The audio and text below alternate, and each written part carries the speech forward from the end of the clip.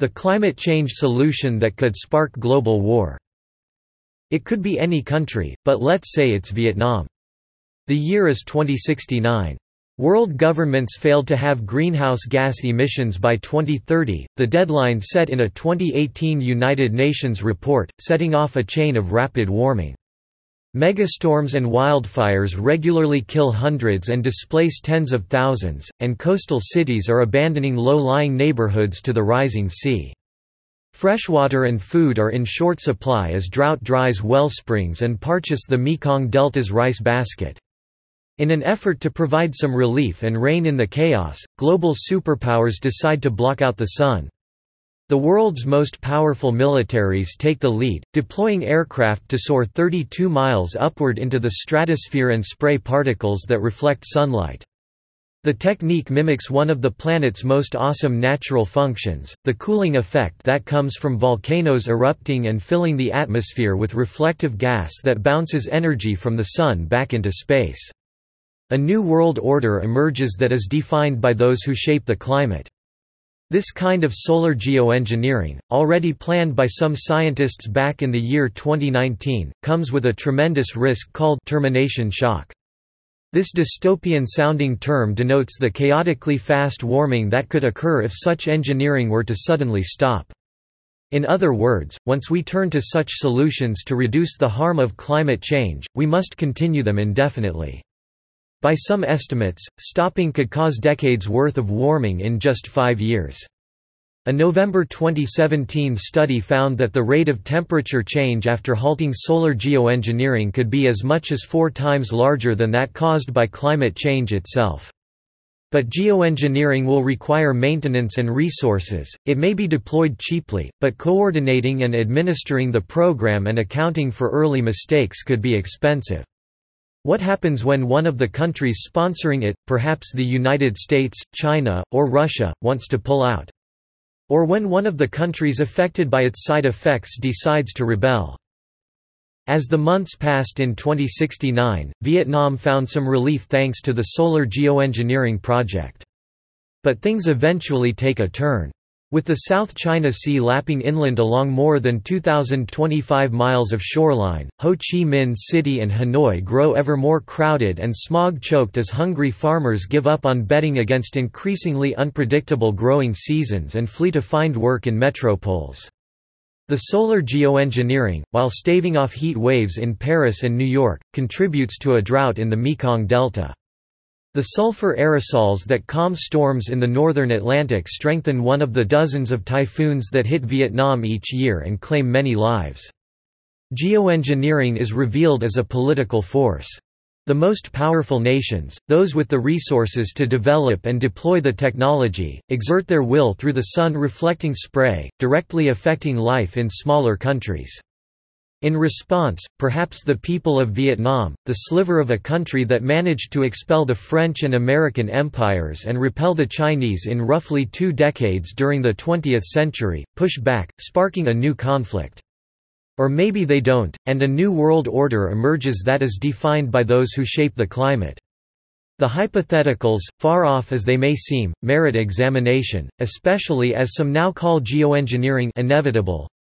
There are few international rules governing geoengineering. There's questions about how precisely we could do it, whether there would be disagreements, what the risk of termination shock would be, whether it would undermine emissions cuts, said Jesse Reynolds, a geoengineering researcher at the University of California, Los Angeles. Whether it's technically possible has never been a question. In October, the United Nations Intergovernmental Panel on Climate Change (IPCC) determined that world governments must have emissions by 2030 to keep the planet from warming 1.5 degrees Celsius, or 2.7 degrees Fahrenheit, above pre-industrial levels. Beyond that average temperature, the droughts, storms, and sea level rise wrought by climate change are expected to be cataclysmic, causing up to $54 trillion in damages and diminishing food and water resources that, even without global warming, would face stress from a ballooning global population. Even with ambitious efforts to reduce emissions, extra action will be necessary, the IPCC found. The report suggested that negative emissions technologies were needed to suck greenhouse gases out of the air.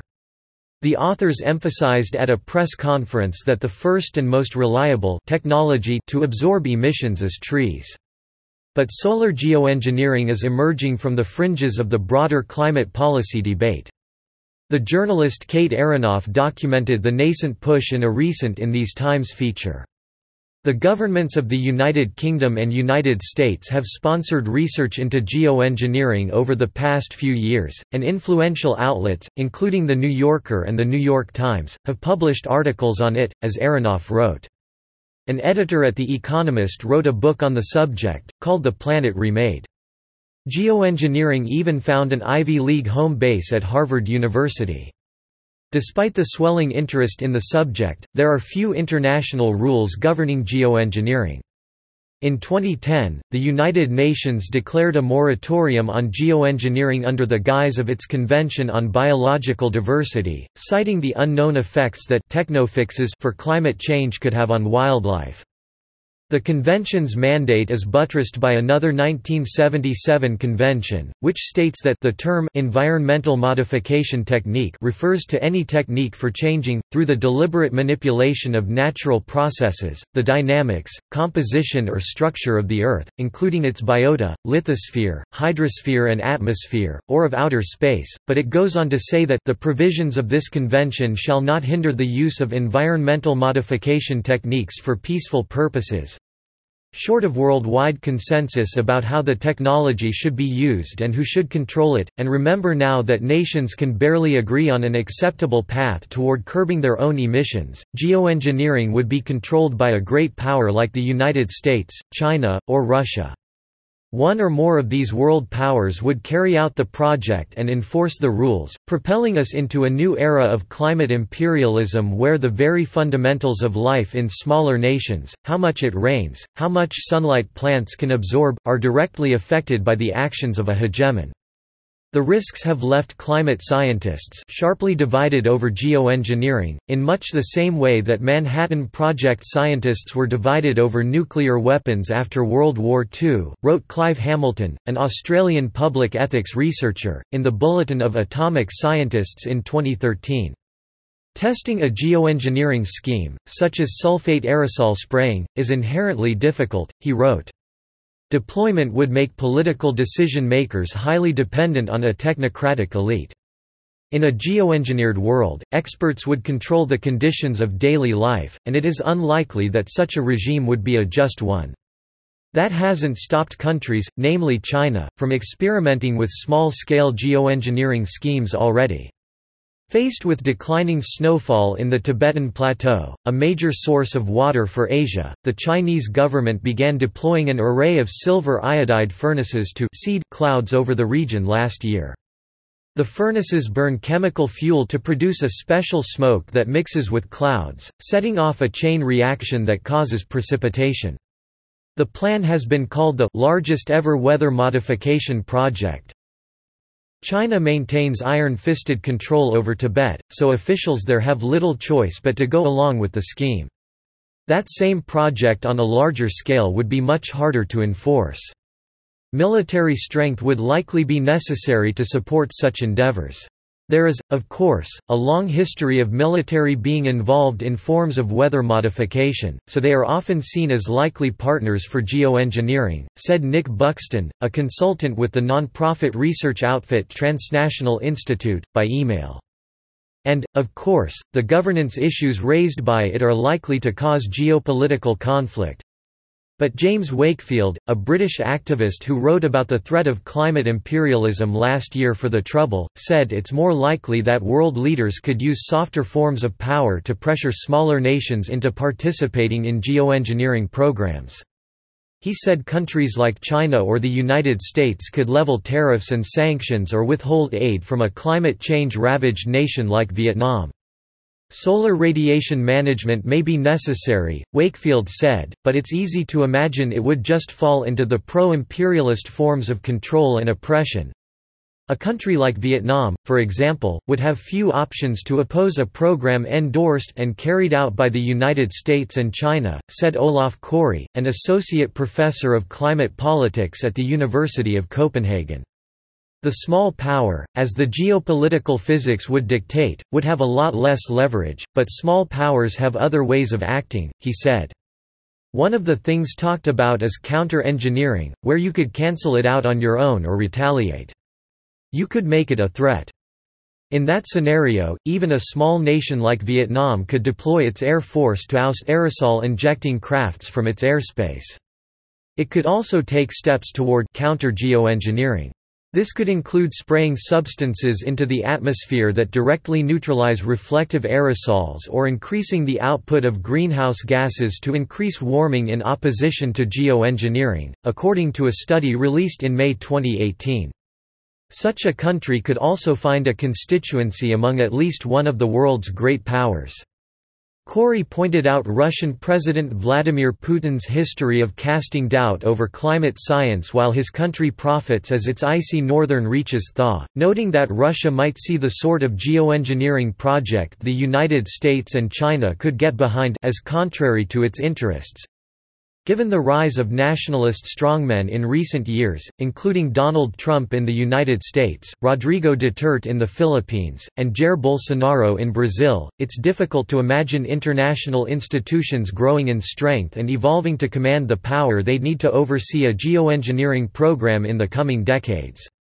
Yet Reynolds, who bets solar geoengineering is still 20 years away, says he's optimistic that new international institutions will arise to safely and democratically oversee such a project. There wasn't a World Trade Organization 25 years ago, and now it appears indispensable to the global economy, he says.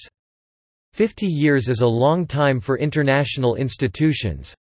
Much of the substantial criticisms of imperialistic tendencies among international financial institutions like the WTO, World Bank, or International Monetary Fund come from the conditions they attach to loans to developing countries.